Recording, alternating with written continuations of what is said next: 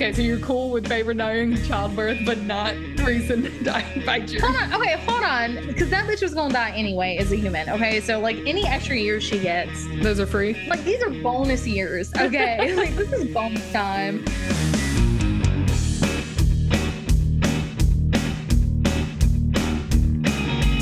You're reading Between the Lines with Cece and Bex. I'm Cece. And I'm Bex. And today we're diving into book 2 of the ACOTAR series, A Court of Mist and Fury. We're walking into this with the intention of chatting like we've known you forever and discussing all things bookish, fanfic, and conspiracy theory about whatever it is we're reading together. We're going full on nerd here, including our ACOTAR version of Kill Fuck Marry.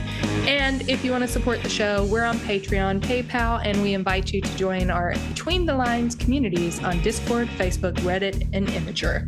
Now, whatever it is you're doing as you join us, feel welcome, and let's get into the goods. So welcome back. This is part 2 of A Court of Mist and Fury. This book is so big and so full of action that we felt like we couldn't fit everything we wanted to talk about into just one episode. So we did split it up into 2 parts. We chose a mess of topics to guide us through all we wanted to chat about. So we are now going into the second half here. So if you have not listened to part 1 of A Court of Mist and Fury, get on it. So for this episode and every episode that we do, expect us to go off onto tangents and down rabbit holes as we navigate the beauty of Sarah J. Maas's writings. Okay, friends, you've reached the point of no returns for spoilers and even more cursing. So please, we beg of you, if you haven't read ACOMAF, pause this and binge the book like a responsible adult. We're not doing a rereading of the book here. We're discussing all the hot moments and our favorite things about the characters. So don't say we didn't warn you. All the spoilers lie ahead. And remember, Cece has not read any of the other books. I have only read A Court of Thorns and Roses, and now, of course, A Court of Mist and Fury. Okay, let's talk Supporting Actress Award. Cece, what you got? Obviously, supporting Friends, supporting the fight, supporting the book, basically. Amren. She is awesome. That whole fight where the adder guys are flying in and stuff, and she literally like fears them to death. Like, I was so scared. I was like, I get why Rhys-Ann is absolutely terrified of her. Oh yeah. I believe, if I'm not mistaken, she made them believe that they were farther away from the ground than they actually were, and they came like flying straight down and just crunched and splattered upon the ground. Like that is terrifying. And the fact that Amren can withhold her powers and her anger at other fae and other people. She has amazing control. I think she's a fantastic fae. Okay, here we go. With her dark power, she had spun illusions straight into the soldiers' minds. They believed they had fallen into the Sidra and were drowning. They believed they were flying 1,000 feet above and had dived fast and swift for the city, only to find the street mere feet away and the crunch of their skulls. Ugh. So, yeah. And then the crueler ones, the wickedest ones, she had unleashed their own nightmares upon them until they died from terror, their hearts giving out. Literally, can you imagine? Heart attack in the sky. That is terrifying. Jesus, she is so fearsome. Mm-hmm. Fearsome. And I love it because they describe her as such like a tiny package. Mm-hmm. And obviously she is second in power in the high court of the night court. I love that scene where what's his face from the summer court? I can't remember his name. Varian? Was it Varian? Varian. Mm-hmm. When he sent her the necklace of diamonds and blood rubies. Yeah. And I like when Feyre sees her later in her room and the necklace was like on her nightstand by the bed. And she said that it looked like she had looked at it until she fell asleep. And I was like, oh, that's so cute. Yeah. It's like a little human piece of her because we've got this mythical being, essentially, who is serving second in command. And Favor doesn't know, does she drink human blood? Is she a vampire? And Favor wants to befriend her, but she's also wary about her. And we get told over and over again, Amren is not human. Amren is not human. And then we get these human pieces of her, which I just love to see throughout. You know me, humanize someone to me real good. I'll give it to them. Oh, she's a monster. Well, I'm just going to make her my best friend. And just a lovable monster, you guys. And let me tell you, that is not someone that I would want as my enemy. That is hell no. For sure. Absolutely not. Hell no. And can we talk about for a second, we love Amren. Obviously, we love Moore. My supporting actress in this second book is the feminist points that are made throughout. And SJM is phenomenal at stringing these through. I can't remember whether it's this series or if it's her TOG series. In one of them, she has men that take the tonic for birth control. Hell yeah. Can we get that in real life though, guys? Like, what are the scientists working on these days? Okay. Like, what sounds safer to you? Wearing a bulletproof vest or unloading the gun? Right. I'm just saying, like, I can only get pregnant like 5 days out of the month, but a man can impregnate as many women as he, could stand to throughout the day, any day, all day, every day. Wow. Yeah. So SJM's really good about putting these feminist points in. And so we see here that Reeson has made his number 1 and his number 2 women. And we know what Amren's power is. And I know we talked about Moore a little bit before, but we don't really get to see what Moore's power is. We do get the statement that she makes in front of the queens where she says, I am the Morrigan. And it's the article that makes it here. Mm-hmm. I am the Morrigan. And you know that my power is the truth, which is just really interesting because a little bit of foreshadowing for us there that her power may be the truth, but is she reckoning with the truth in her real life with her Cassian, Azrael love triangle she's got going on? Definitely not. No, and I think Moore's heart seems to be somewhere else, and I can't put my finger on it. She seems to really be pushing pretty much everybody away romantically. Right. I think that she was broken. So, I mean, whether it was her family or someone else, I just feel like she seems like someone who has loved and doesn't want to love again. Mm-hmm. So I feel like she's done with it. And not necessarily that she doesn't love Azrael or Cassian, just that it's not worth it to her anymore for some reason. And I hope we get to find out a little bit more about Moore. A little extra. Yeah. And just reminding everybody listening once again that Cece has not read the rest of the story. So she doesn't have Moore's full package as everybody else does. But you're right. I respect about Moore that she explains after what happened between her and Cassian, that she just knew that she couldn't do that to the inner circle and couldn't come between those 3 guys, which not a lot of women would do. Believe me, like given the option to come in and destroy 3 hot guys just for the hell of it, there's a lot of women that would take them up on that. And I mean, 17, 18-year-old me, most def would have found that entertaining. I think what you're trying to tell us here that 17, 18-year-old Bex was a horrible person. I made questionable choices. I wasn't a horrible person, believe me. I was, what's our theme here today? Acting for the greater good. It was just my greater good, you know? And, you know, when I was in my teens, I dated a few bad boys and then decided that I didn't like the way that went down. So I was going to flip it on them and show men what was up. There you go. Don't worry. It came back for me. Karma always does. But, but back to the feminist point. So we got our 2 women that are our second in command here in the court. And I just want to say again about Moore's power. I like the sentence where Reese says something along the lines of Moore is who he will call in when Cass and Az are dead. Mm-hmm. And so it just makes you think, whoa, either she's got some kind of power that can only be used in extreme circumstance because it's not common, right? It's not Cassian or Az's brute strength. It's clearly not Reese's night powers. She comes from the Court of Nightmares. So she could have Reese's night powers. She doesn't. And she doesn't have otherworldly talents like Amren, but it's something that he wouldn't unleash unless he was utterly desperate and in his last moment, essentially. Yeah, and I believe he said something similar about Amren when Favor asked him about her, and he said he would unleash Amren and then ask. Yeah, and he would hope that he'd be dead first. Yeah. Exactly. Like, okay, girl, like you can get off, like go ahead. Like, but can you make sure I'm not there for it? Like, I don't want to see that shit. Yeah. So love that. And I also love when we see the boys go to the Illyrian war camp and they're fighting for women's right to train. That was so completely off kilter for me. Like, I did not think that was an issue for them at all. I know that there's sexism. And I think that she kind of made a point of it when she said that there are no high ladies. They don't exist. And so it kind of set that precedent of men are on the top of the food chain, period. That's it. So when they went to the war camps, I guess it didn't really surprise me that women weren't really allowed to be with the men and fight and stuff like that. Yeah. But I didn't think it was so strained.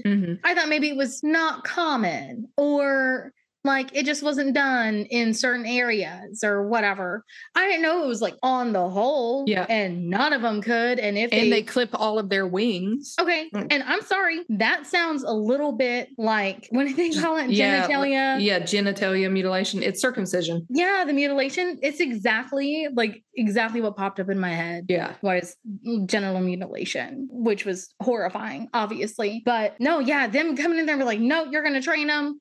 We don't care. We'll whoop your ass if you don't. Yeah. It was super awesome. Yeah. And I love, I think if I were a writer, I would be tempted to create an ideal world where like women were in charge, but I enjoy that we see this bit here. And obviously most of her audience is going to be female. And so it speaks to the majority of her readers, but also that even in this fantasy world, things are not perfect. And I enjoy that because I think when we start to think that things are perfect, then we start grading them on the scale of perfectionism that just doesn't exist in anybody's reality and often not in anybody's fantasy. So thank you very much, SJM. And we'll see more of her feminist points in the next few books for everyone's enjoyment. And I like it a lot. And if you haven't read Throne of Glass and you enjoy her feminist ways here, you should go and read it because it's badass. So now I think we should move on from a moral high ground to being dirty and horrible. Yeah. Is that smut? Is that smut I smell? Have you seen the bookmarks that have like Jesus poking his head around the corner and it says, "Is that smut?" And I'm like, I need one of those. Yes. I need it so bad. Somebody send me one. It'd be great. Yeah, let's talk about the smut. All right. So who, Bex, are you misting? Who are you committing the right with? And who are you gonna mate with forever? Yeah. So this is our version of Kill Fuck Marry that hopefully if you listen to the first episode, we have renamed ACOTAR themed Mist Right Mate. So I'm misting and I'm hoping that we don't have the same people like last time. We did. Crazy. Last episode, we had some limited characters to choose from. We both chose to mist Nesta just because she was annoying the shit out of us and based purely only on the first book. So again, we are mist right mating based solely on book 1 and 2 here, not on the whole series. So nobody get their panties in a wad. I want to mist Kier. Explain. That dude can just fall the hell right over. Kier is Moore's dad, and he is hardcore viewing women as transactional. He treats his own daughter like shit. And he's just like this little runt of a man that Rhys allows to run the court of nightmares when he's not there. And he's just the fucking worst. And when Rhys broke his arm and broke his bones, and I was just like, yeah, that's what you get. So if I could go in and miss anybody like right now, I feel like the King of Hybern, obviously too obvious. What do I not want book 3? Obviously I want book 3. So no, like Moore won't let Az kill him. Moore won't let Cassian kill him. Moore won't kill him himself. I would kill him for you, Moore. There you go. What about you? Real sister. What you got? Well, one, I do want to say I really loved it when the same scene where Rhys went down there and he was basically like, shoo, get off my throne. Bye-bye. Like, you're done. Thank you. Okay. So my mist is pretty obvious. Ianthe. Ugh, she's the worst. First of all, ew. Okay. I hate people who force ideas and social practices and stuff on people. It's disgusting. Like, let Feyre have her fucking wedding. Let her wear pants to her wedding. Leave her alone. Yeah. And pantsuits at weddings are super cute anyway. Oh, yeah. But also, she is after my man, and I am not okay with it. Bye-bye.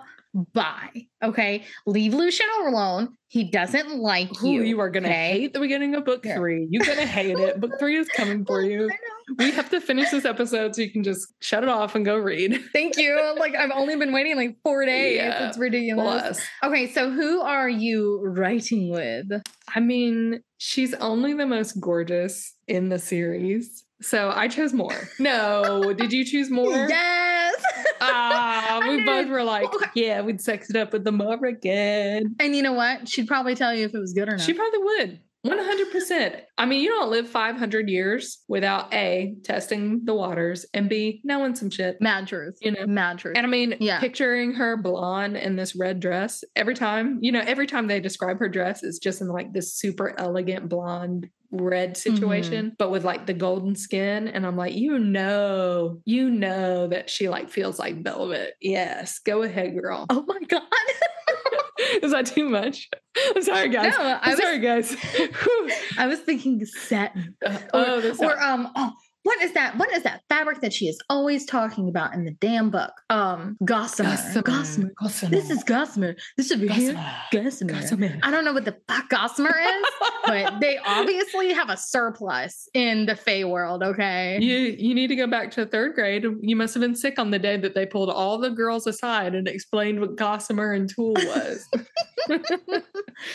Oh my gosh. Okay, so I love that we did that. That's awesome. We matched on more again. It was good. And I just want to repeat for everybody that we did not compare notes beforehand. And I've read the whole series, but Cece has not. So her feelings for more are genuine. Take that. I need more. More. Okay. People are gonna. And while we would have a wonderful romp in the hay, I think ultimately, I feel like I would want to make Cassian. Tell me why. It's hard to explain. I feel like he's tough. He's a bit of a protector, but he's fun. Yep, he's fun. He has a sad backstory, which makes me want to fix him and love him forever. And just when he said that to Nesta, when they were there meeting with the queens, and he was like, if I die protecting the people who need it most. Yeah. You just give me a heartgasm. Like, oh my God, I love you so much. I just feel like he has such good morals and he's such a lighthearted person. I would make the crap out of Cassian. So did it break your heart when they're in front of the cauldron and Nesta's going in and out about Cass struggling to like, at the sound of Nesta screaming, he's like trying to bring his head up? Okay. I cried. Okay. Aww, like, no, stop. I got tears on my Kindle. Aww. It was really sad, the whole situation and the wings and stuff. Like I fell to pieces. So yeah. But what about, you know what I like about Cass? My favorite scene probably with him in this book was when Feyre was punching the gloves and her hands caught on fire and she like punched through and Cass was like there for her, ready to catch the next one if she just needed to keep going. Aw, Cass. Well, Cass. You know, because it's not quite the martyrdom that we have from Rhys. Yeah. You know, it's just that he's your rock. Like, you know that he would be there for you and be your rock. 100%. Yeah. So who's your rock? Who do you want to give a rock to? Who are you rocking with? You know that I want to give my pebble to, what is that from? Where do you give pebbles to? Penguins, yeah. Yes. You know I want to give my pebble to Azriel.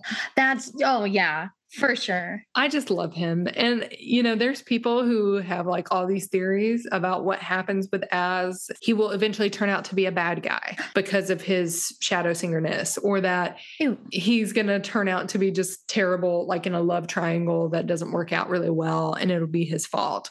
Or, you know, just that he can never recover from the damage that's been done to him, you know, and there's no amount, like no woman should be responsible for fixing a man. I totally believe that. But my heart just goes out to him because everybody needs love. That's true. That's true. And everybody, just because you're broken doesn't mean that you don't deserve love and you shouldn't deserve to try.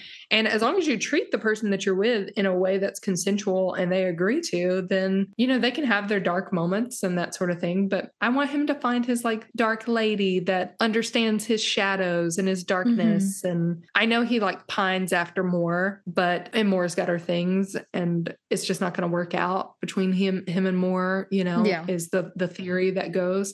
So I just want that happiness for him. And, you know, I'm just available if he were a real person. No, I'm not. I'm like happily married with a child, but just saying I would mate with Azrael because again, I also think he would do anything to protect and to take care of the person he's with.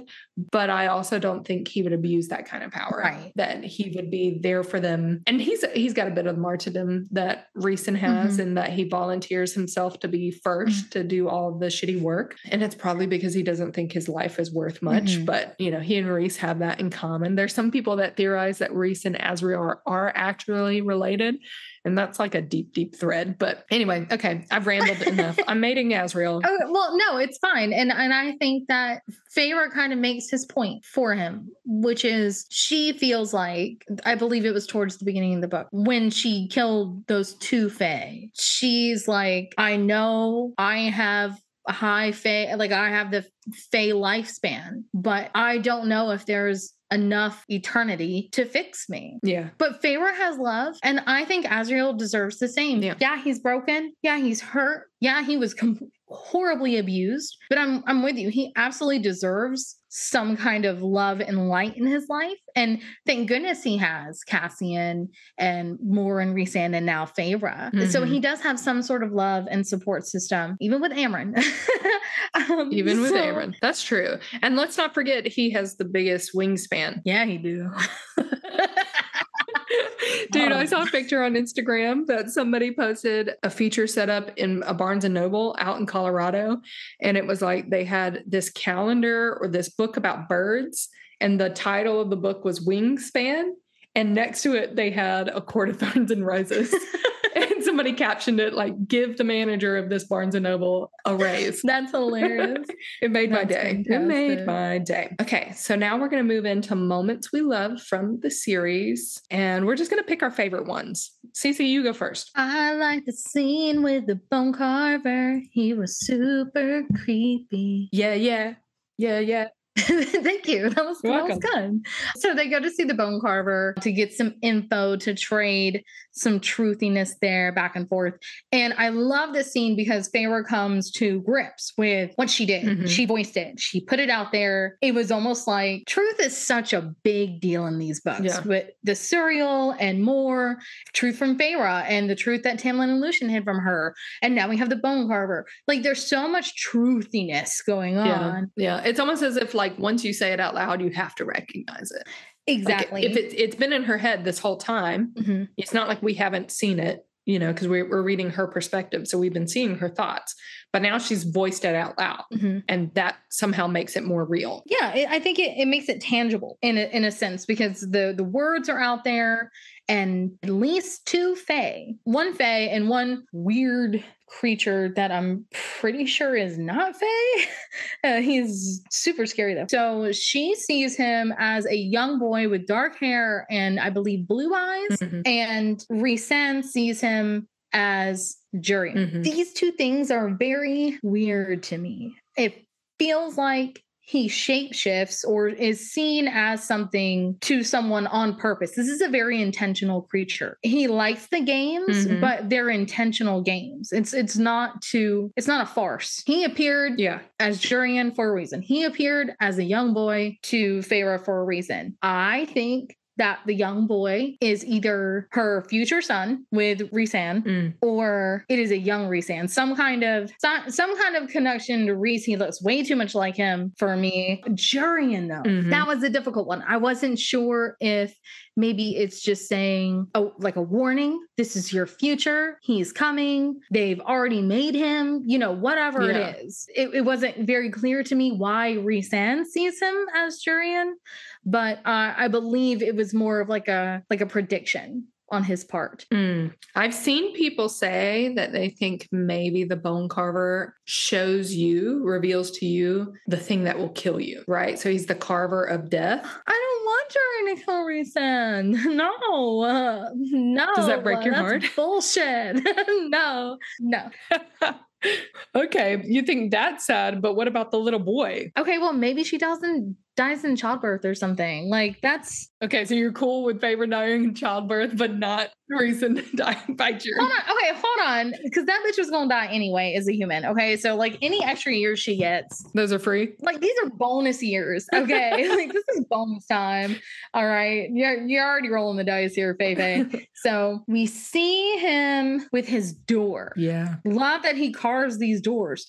Don't know what that's about.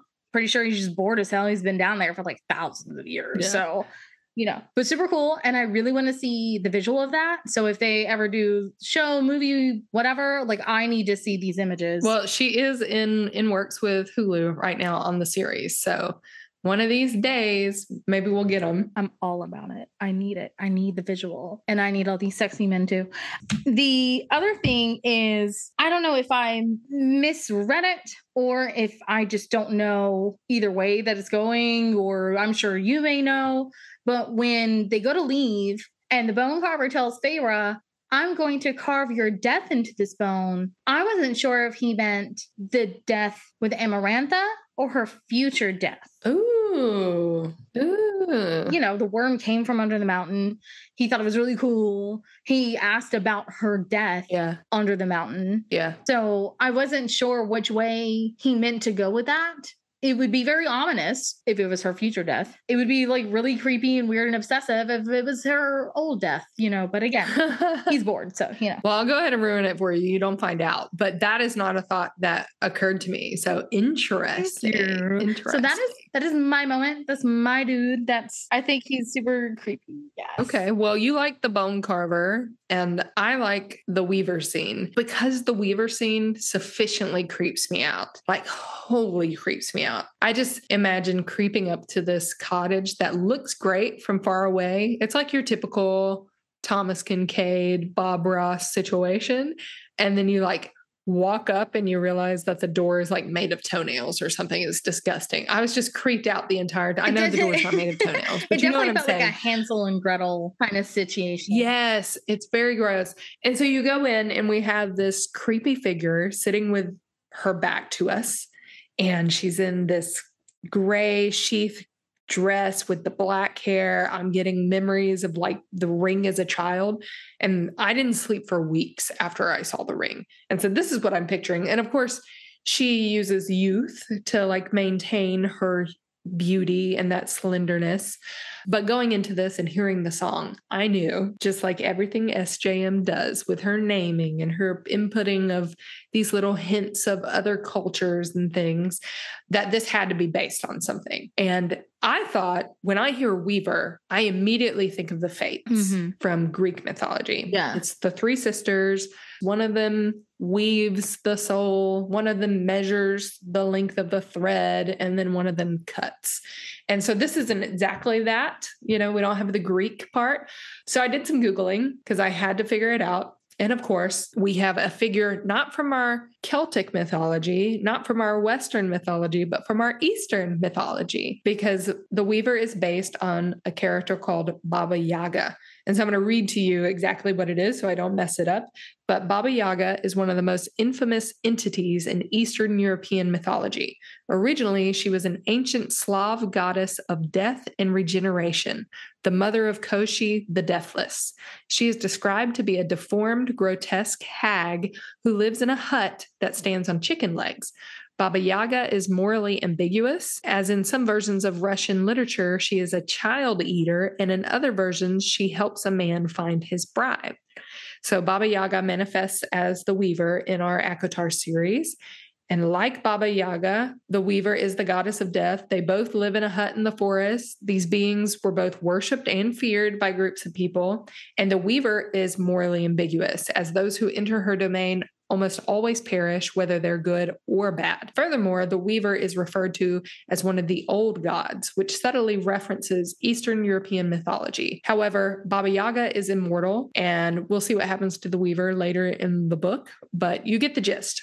And so we'll even learn the weaver's name in the next book, and we'll address it when we get there. But I love that it's based on something. I've heard of Baba Yaga before. I thought it was really interesting when you said she would help men find their brides, or a man find his bride. As we find out, Farah retrieved her own wedding ring from the hut at Rhysand's behest. Oh, so I didn't even put that together. We find out things together. Thank you for pointing it out. Work it out. Oh, this is why we do it. We think other people are going to listen, but really it's just for our own edification. There you go. We have Princess Diana and Weaver the matchmaker. Make me a And of course, we can't go through talking about the Weaver without talking about her song that she sings, which is creepy AF. Mm-hmm. But I want to note, and I won't read the whole thing, but she starts it with, there were two sisters, they went playing to see their father's ship come sailing. And when they came unto the sea brim, the elder did push the younger in. Yes. I immediately was thinking when I reread this, because I'm reading for the second time as you're reading for the first time. Mm-hmm. I knew when I reread this the second time that Nesta eventually goes into the cauldron. Nesta is the older one. And so it's almost kind of like it's flipped on its head. The elder did push the younger in. Mm-hmm. That ultimately Feyre kind of pushed all of this into motion. I'm not saying that Feyre is the reason that Nesta got pushed in. Correct. But she is the reason that her sisters are involved in this world, mm-hmm. right? And walk down this path. And so I thought, well, this song likely came from somewhere. SJM probably didn't make it up. So of course I look it up and there is a dedicated Tumblr to this exact thing. So this is from She Could Rattle the Stars If She Only Dared. If you want to follow her, it's follow to rattle the stars. So she does a 1, 2, and 3 part background story into the Weaver of the Woods song. And it's based on an English folk song from a broadside, which is, like a form of media from back in the day, like a newspaper, but it's like a pamphlet. Mm-hmm. So everybody who's been watching Bridgerton knows exactly what a broadside is. And it's from a broadside from 1656. Wow. So the song, the connection that it has obviously is that there's always two sisters. The elder one drowned the younger. The sisters' bodies then found by a miller who makes a viol, an old musical instrument, out of her dead body. Mm-hmm. And then when the instrument is made, the instrument itself tells the miller and the audience that her parents are a king and queen and that her sister was the one that drowned her. And so we see that this is the exact song, and the song is called The Miller and the King's Daughter. Okay. I honestly, I feel so sick right now. Why? Just thinking about it. Oh, okay, good. I thought you meant no, not legitimately, but I just got this horrible sinking feeling in my stomach thinking about all the parts he takes from her to make the violin. It just oh no, it's gross. It just kind of made me sick to my stomach. It's super gross. So to rattle the stars summary about her theories on this are threefold. One, that this story could have already happened. The Weaver is singing about events in the past. Mm-hmm. Or 2, that it will happen. The Weaver, who we know very little about other than she's powerful and old, has some way of seeing into the future. Mm-hmm. And perhaps that's what she weaves, the future. Yeah. Another type of magic. Or 3rd, a combo of the above. Mm-hmm. There's a lot of theories going around that time is stuck in like a loop and is cyclical in this series. Yes. And they use a lot of, it's made and unmade, like calls to like calls to like. And it's this mm-hmm. cycle. And so I just think it's really interesting. If you read her whole post, she's got like a whole theory about what women in the story it could refer to. And her first guess, other than the Archeron sisters, are Nwala and Sarah Jwyn. I'm like, I'd love a little side story for them. Mm-hmm. I mean, it's sad one of them drowned, a sister or whatever, but still. Anyway, it's creepy. And then Feyre goes up the chimney and gets covered in fat grease from human bodies. And then even worse, she lands on a thatched roof of hair, and the hair gets stuck to the fat. And it was so disgusting. SJM did a fabulous job of making me hate it. And I loved it because I hated it. 100%. Like, I was terrified for her. I'm with you. I saw kind of the ring swamp woman almost when she described her eyes as basically being rotted away. It was so sickening. And then to have that moment of, oh shit, she heard me. It was super scary. And then the door closes. So it didn't have a handle anymore. Yeah. So she was able to like change shit in her home like that, which is super scary. And so she's dashing up the chimney. And I love that moment where she goes, oh yeah, I'm super strong. I almost forgot. And like starts like bashing it. That was really cool. That realization that Feyre had. Yeah. Because you're so shocked. You're so scared, you're so rushed, you panic. Yeah. So she panicked, but she reeled it back in and she goes, you know what? I'm a Fae now and I'm super strong and fuck this crazy bitch below me. I'm gonna throw a brick at her. Brick to the face. Yes. And escapes. And that Shroof was disgusting. And I feel like maybe she was really pissed at Rhysand for making her go get this. I mean, I know it was kind of necessary. And I'm sure Feyre did too, but I think she may have lost a little trust with Rhysand. Well, yeah. I mean, there's a lot to be said that he put her in a dangerous situation. But as he says, when she comes out, that she learned to help herself. Exactly. And again, like, what are we morally compassing Rhysand on here, guys? Like, which book would you like to morally compass him on? It can't be done.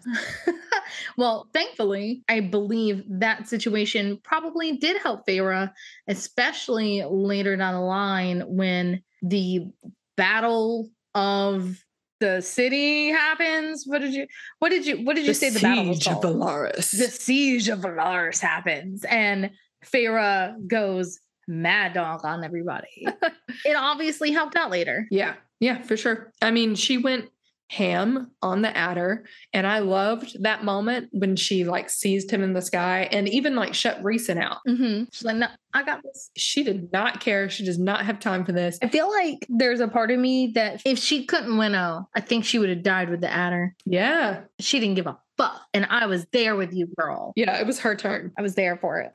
Almost kind of like the moment when Rhysand decided he was going to sacrifice himself when he went under the mountain. He didn't tell his circle. He shut them out. He went to do this big thing that he knew would make a difference. Mm-hmm. And it just kind of like lost sight of his greater good that he's constantly, fighting for, because he keeps a leash on that control most of the time. Mm-hmm. But yeah, Feyre definitely lost it, even shut Rhysand out, and just went after him one-on-one and finally got vengeance for all that was done, especially to Claire. We know how much she was tormented by the nightmares she had about him, about her and the adder. So I love it. It was wonderful. It's a great moment. We know SJM can write violence really well, and that one was wonderfully done. I agree. And I also had something from that scene that I wanted to read, and mostly for the actual wording, for the actual text here. I just absolutely loved the way she described it. The scene confused me at first, and then I realized who it was. And it was just such a terrifying moment. And it really lent to the severity of this attack. Yeah. So I, of course, am speaking about our poor queen, one of the two good ones. I believe the other one was also probably good from what she told them, that, she wasn't actually ill. So she was also probably going against the queen's wishes. So when the adder dudes, the soldiers, drop her on the lamppost and impale her, it is so beautifully written. So let me just jump in. Go ahead, girl. Break out the gospel. Break it in. A wet, crunching thud. Shit, Cassian said. Shit. He moved a step, and I lunged from under him to see what it was, who it was. Blood shone on the white marble bridge, sparkling like rubies in the sun. There, on one of those towering, elegant lampposts flanking the bridge. Her body was bent, her back arched on the impact, as if she were in the throes of passion. Her golden hair had been shorn to the skull. Her golden eyes had been plucked out. She was twitching where she had been impaled on the post, the metal pole straight through her slim torso, gore clinging to the metal above her. Oh yeah, she can paint a picture. Gross, bro, like it took me a second to realize it was the queen. And it was so funny because I said out loud, I was like, shit. Just like Cassie. So her eyes being plucked out, her golden hair, you know, her basically being scalped. I mean, this woman was tortured well before she was killed. Yeah. Horribly, I imagine. And at the behest of her little queen sister friends or whatever, I feel like she was so much one of them, one of the people who want to see the change and were willing to sacrifice. Yeah. She knew the other queen was not ill. She knew that what she was doing was costing her life. Yeah. So that martyrdom, that sacrifice that is in Rhys, that's in Feyre, that's in Azriel and Cassian, like all of these people who are willing to give for the greater good to make the world a better place. And I don't think anyone so far sacrificed so directly for this cause more than this queen. Right. She is a blip in this book. She's only in it a couple of times. I know we're probably never going to see her again, but I think she gave up the most willingly out of anybody. She absolutely 100% knew she was going to die. There was no way out of it. And she did it anyway. Well, if not by the adder, then by the other queens. Correct. Because she betrayed the queens. Correct. So yeah, you're absolutely right. The queen move was hard to read, but it was necessary, you know, and it was good. Here's this episode's commercial, written and directed by none other than the Becks. Get a little tea in your cup, a little tea in your cup, a little tea in your cup. The hot tea's ready right now. When you need info and answers to go, forget the chicken bones, bring the High Lord's cloak. Catch us in the wood under any old tree, looking like death come to serve the hot tea. Antidotes and riddles, mating bonds too. The world's a better place when we dish it to you. Oh, look, you caught us, such consistency. The Cereal Tea Company, we're the Cereal Tea Company.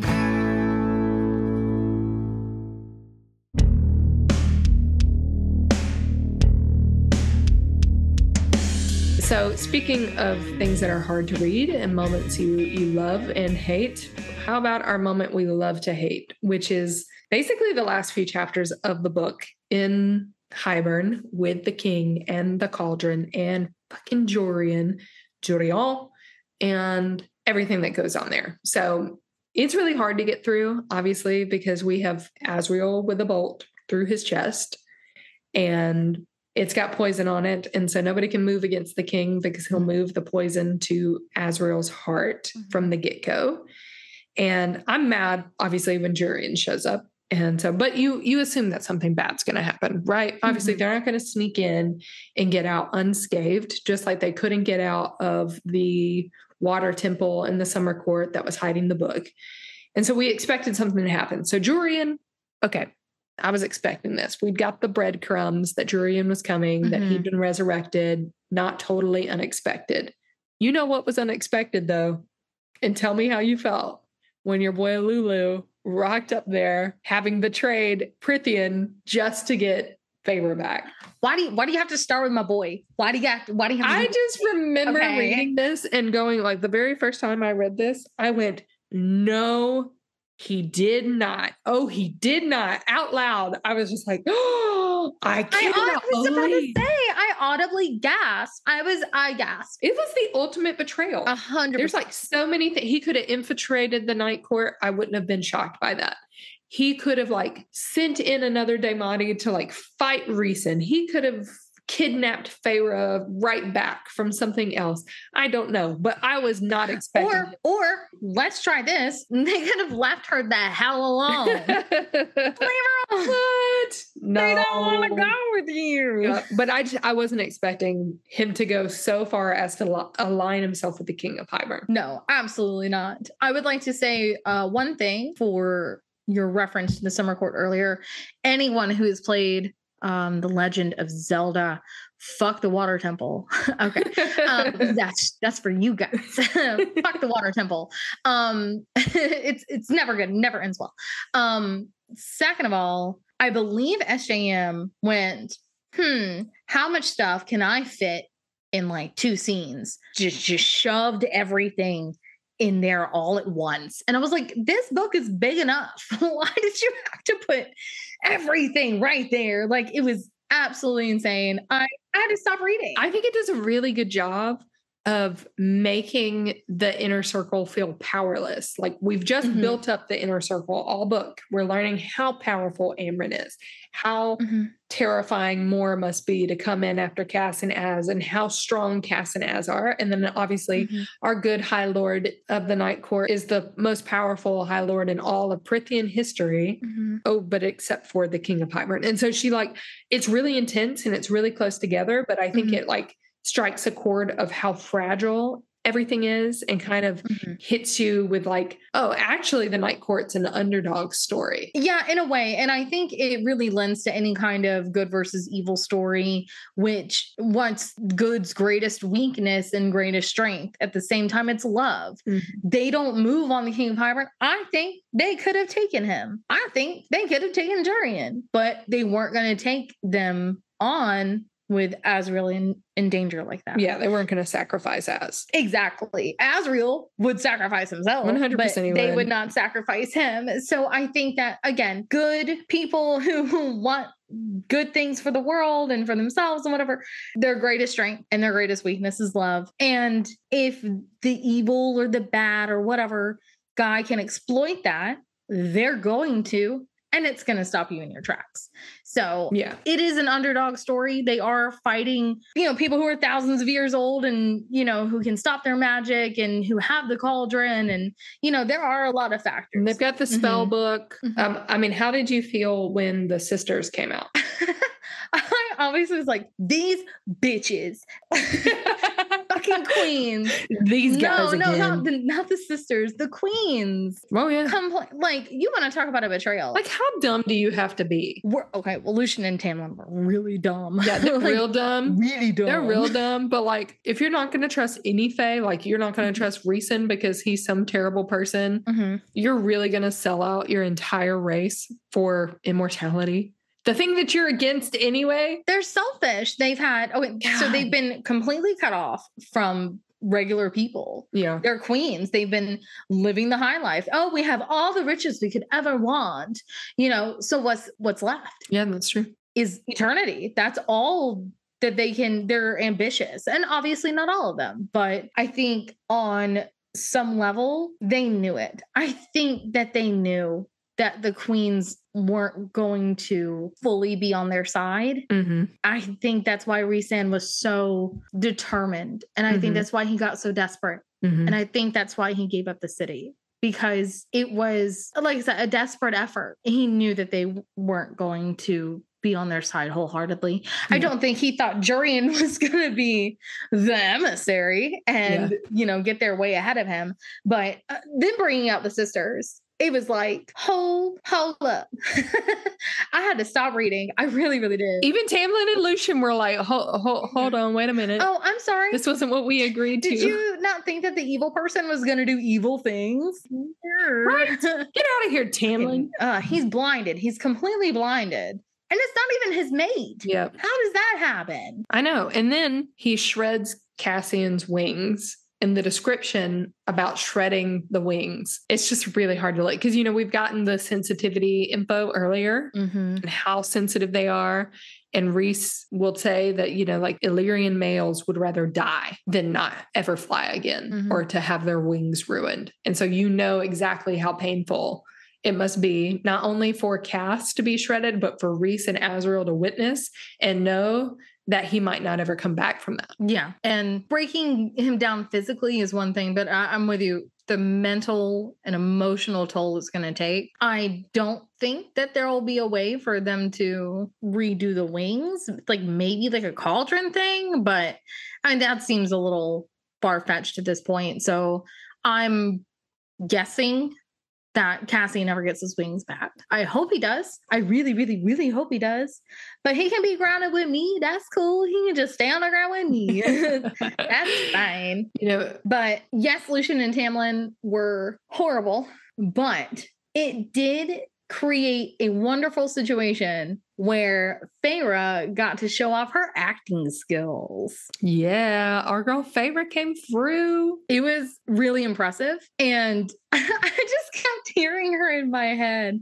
Like, what did you do to me, Rhysand? Like, oh my God.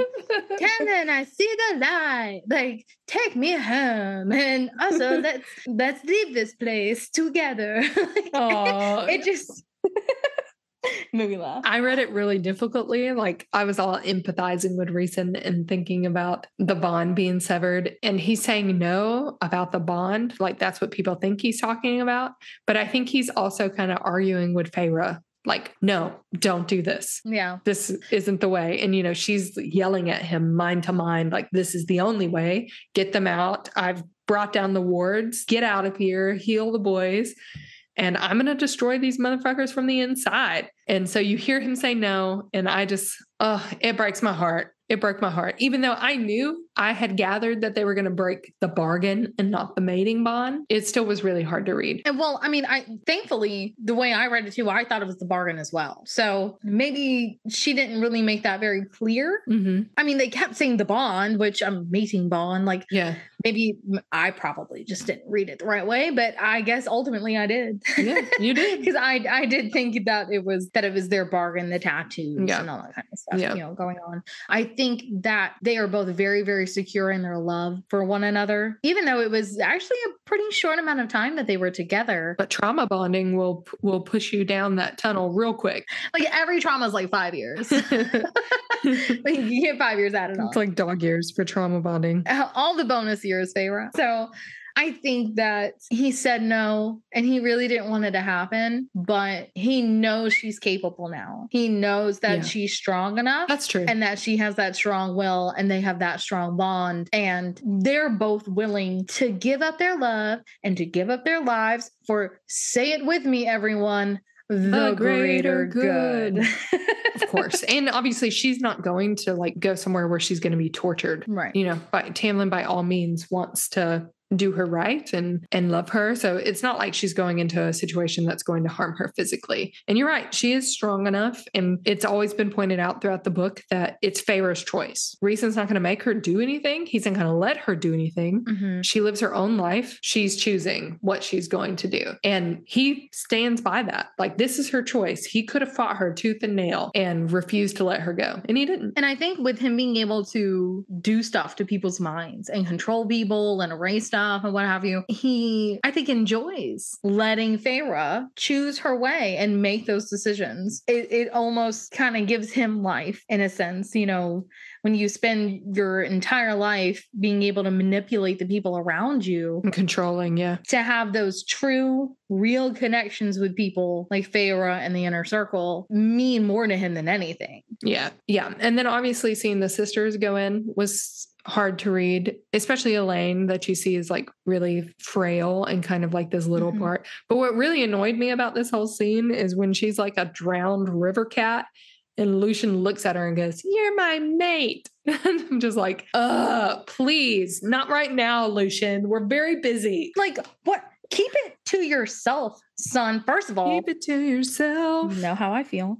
But two, the timing was awful. The statement was blunt. Yeah. It was completely unromantic. It was not the subtleties between Feyre and Rhysand was the splashes here and there of their love, and the ultimate story of him knowing that it was her the whole time, but letting her live her life, and he wanted her to choose him, and then just flip to Lucian being like, "Hey, hey guys, hey, you're my mate. Hey person who just totally got dipped into the inky darkness of eternity." Yeah, you've just been traumatized beyond all recognition. Do you want to be my girlfriend? Yeah. Oh, and by the way, you're engaged to another dude. Like, what the fuck, bro? But, you know, I think obviously SJM did this on purpose. Okay. And we're going to revisit this mating bond in the third book. Okay. And it maybe isn't going to be as magical as everybody else. And so like the way that it comes about and how out of place it is just foreshadows how that's going to extrapolate in the third book. It felt really awkward. And honestly, and there's a reason. Honestly, I thought Elaine was going to die because they kept saying the strong-willed. And I was like, okay, Nessa will be all right. She'll be fine. That's like, true. Nessa coming out that cauldron and she might be bringing something with her. Yeah. You know, so, but Elaine, I was actually worried she wasn't going to come out of the cauldron. Yeah. Or she was going to come out. Well, I'm interested to hear your take on her once we finish book 3. So moving on from this terrible scene, we've got some facts and figures for everyone. So just like last time, our wonderful goddess SJM loves to throw in historical references. And I just want to reference 2 cities right off the bat that we visit in the Night Court, which are Illyria and Valaris. If you Google the word Valaris, I love it because it comes up as a Latin term for a cover or a veil. It's been the hidden city for so long. Yeah. Very clever. If we see what you did there. And then for Illyria, what's really funny to me about Illyria is that I was just watching the Amanda Bynes masterpiece, She's the Man, featuring Channing Tatum, who goes to a school called Illyria. And it's like written all over the soccer team jerseys and stuff. And I was looking at it like, wait a damn minute. And so I Google it. And of course, Illyria in classical antiquity was a region in the western part of the Balkan Peninsula inhabited by numerous tribes of people, collectively known as the Illyrians. And they're like an Indo-European group, but basically thinking about the Croatia, Albania, Montenegro part of Eastern Europe. So I love that she has these references to things that we vaguely know about. I have heard of Illyria before, but I couldn't quite place it, but she uses it in the story here. So it's great. And then obviously she's got her Celtic references. Yeah. The Morrigan is a famous Celtic goddess, warrior goddess. And we will do a whole episode on just Mor and all the theories that surround her, but also Rhysand's name. Rhysand, if you Google it in Welsh, means enthusiasm, which is hilarious to me that she chose to name the High Lord of the Night Court Enthusiasm. And speaking of Welsh things. Yes. Speaking of Welsh things, let's hit up the cauldron. I just really wanted to see where the connection was. I know that cauldrons are associated with witches. Yep. And magic. Obviously, there's magic in Prythian in this world that we have, but I thought it was odd to pair a cauldron with fae. It seemed not random, but just a little off.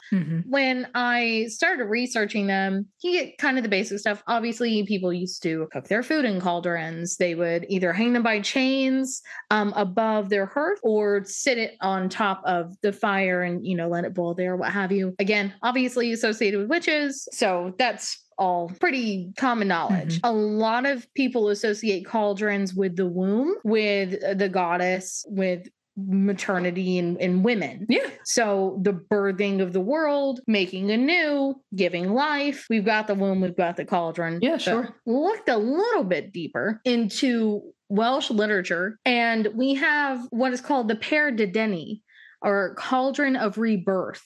And it's a magical cauldron that's able to resurrect the dead. And I was like, yo, I think I've heard of this before.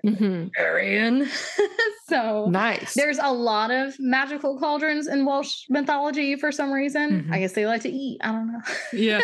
So in the Chronicles of Prydain by Lloyd Alexander, there's another cauldron that is similar to the Per Dydeni, and it exists to create undead warriors. Yeah, exactly. So that one is based off of the Per Dydeni. So they would take the dead soldiers, put them in the cauldron. They would lose their souls, but they would be able to go back into battle. So that kind of, here we go, a little jury in here, right? Obviously, but also making soldiers, putting the sisters into the cauldron to make them stronger. You get soldiers. Yeah. I mean, Feyre was made with the High Lords, the sisters are made by going into the cauldron. And I'm really interested to see if there's a difference with their making. Right. If it affects the sisters in a different way than it does Feyre. Right. So I really hope that there is a difference. I think that would be like super cool. But if there isn't, it's okay. I totally forgive you, SJM. No problem. She won't let you down. She won't let you down. I can promise you that. This particular cauldron eventually ended up in the plot of a book that some people may know as The Black Cauldron. Hello, which of course also inspires the Disney movie The Black Cauldron, which again, we have the king, the evil zombie looking king guy or whatever, making undead soldiers with the cauldron. So lots of dead to life birthing. So very much on par with our big bad cauldron that we've got here in A Court of Thorns and Roses. Yeah, badass. Okay. And then like we ended last time, what do you hope happens in book 3? So I hope that no one else finds out that they're a mate. Like, I thought it was rare, SJM. Like, calm down. Okay. No one else finds out that they're a mate in the 3rd book. And I hope we see something really brutal and violent and crazy again from Amren. I need more Amren violence in my life. I like it. I think you might get your wish. Yay! So that's our overview episode on ACOMAF. It's now time for you to go enjoy the beauty that is A Court of Wings and Ruin. It's my personal favorite. I hope you super enjoy it. Come back, have some laughs with us. And in the meantime, don't forget to read between the lines with Cece and Bex.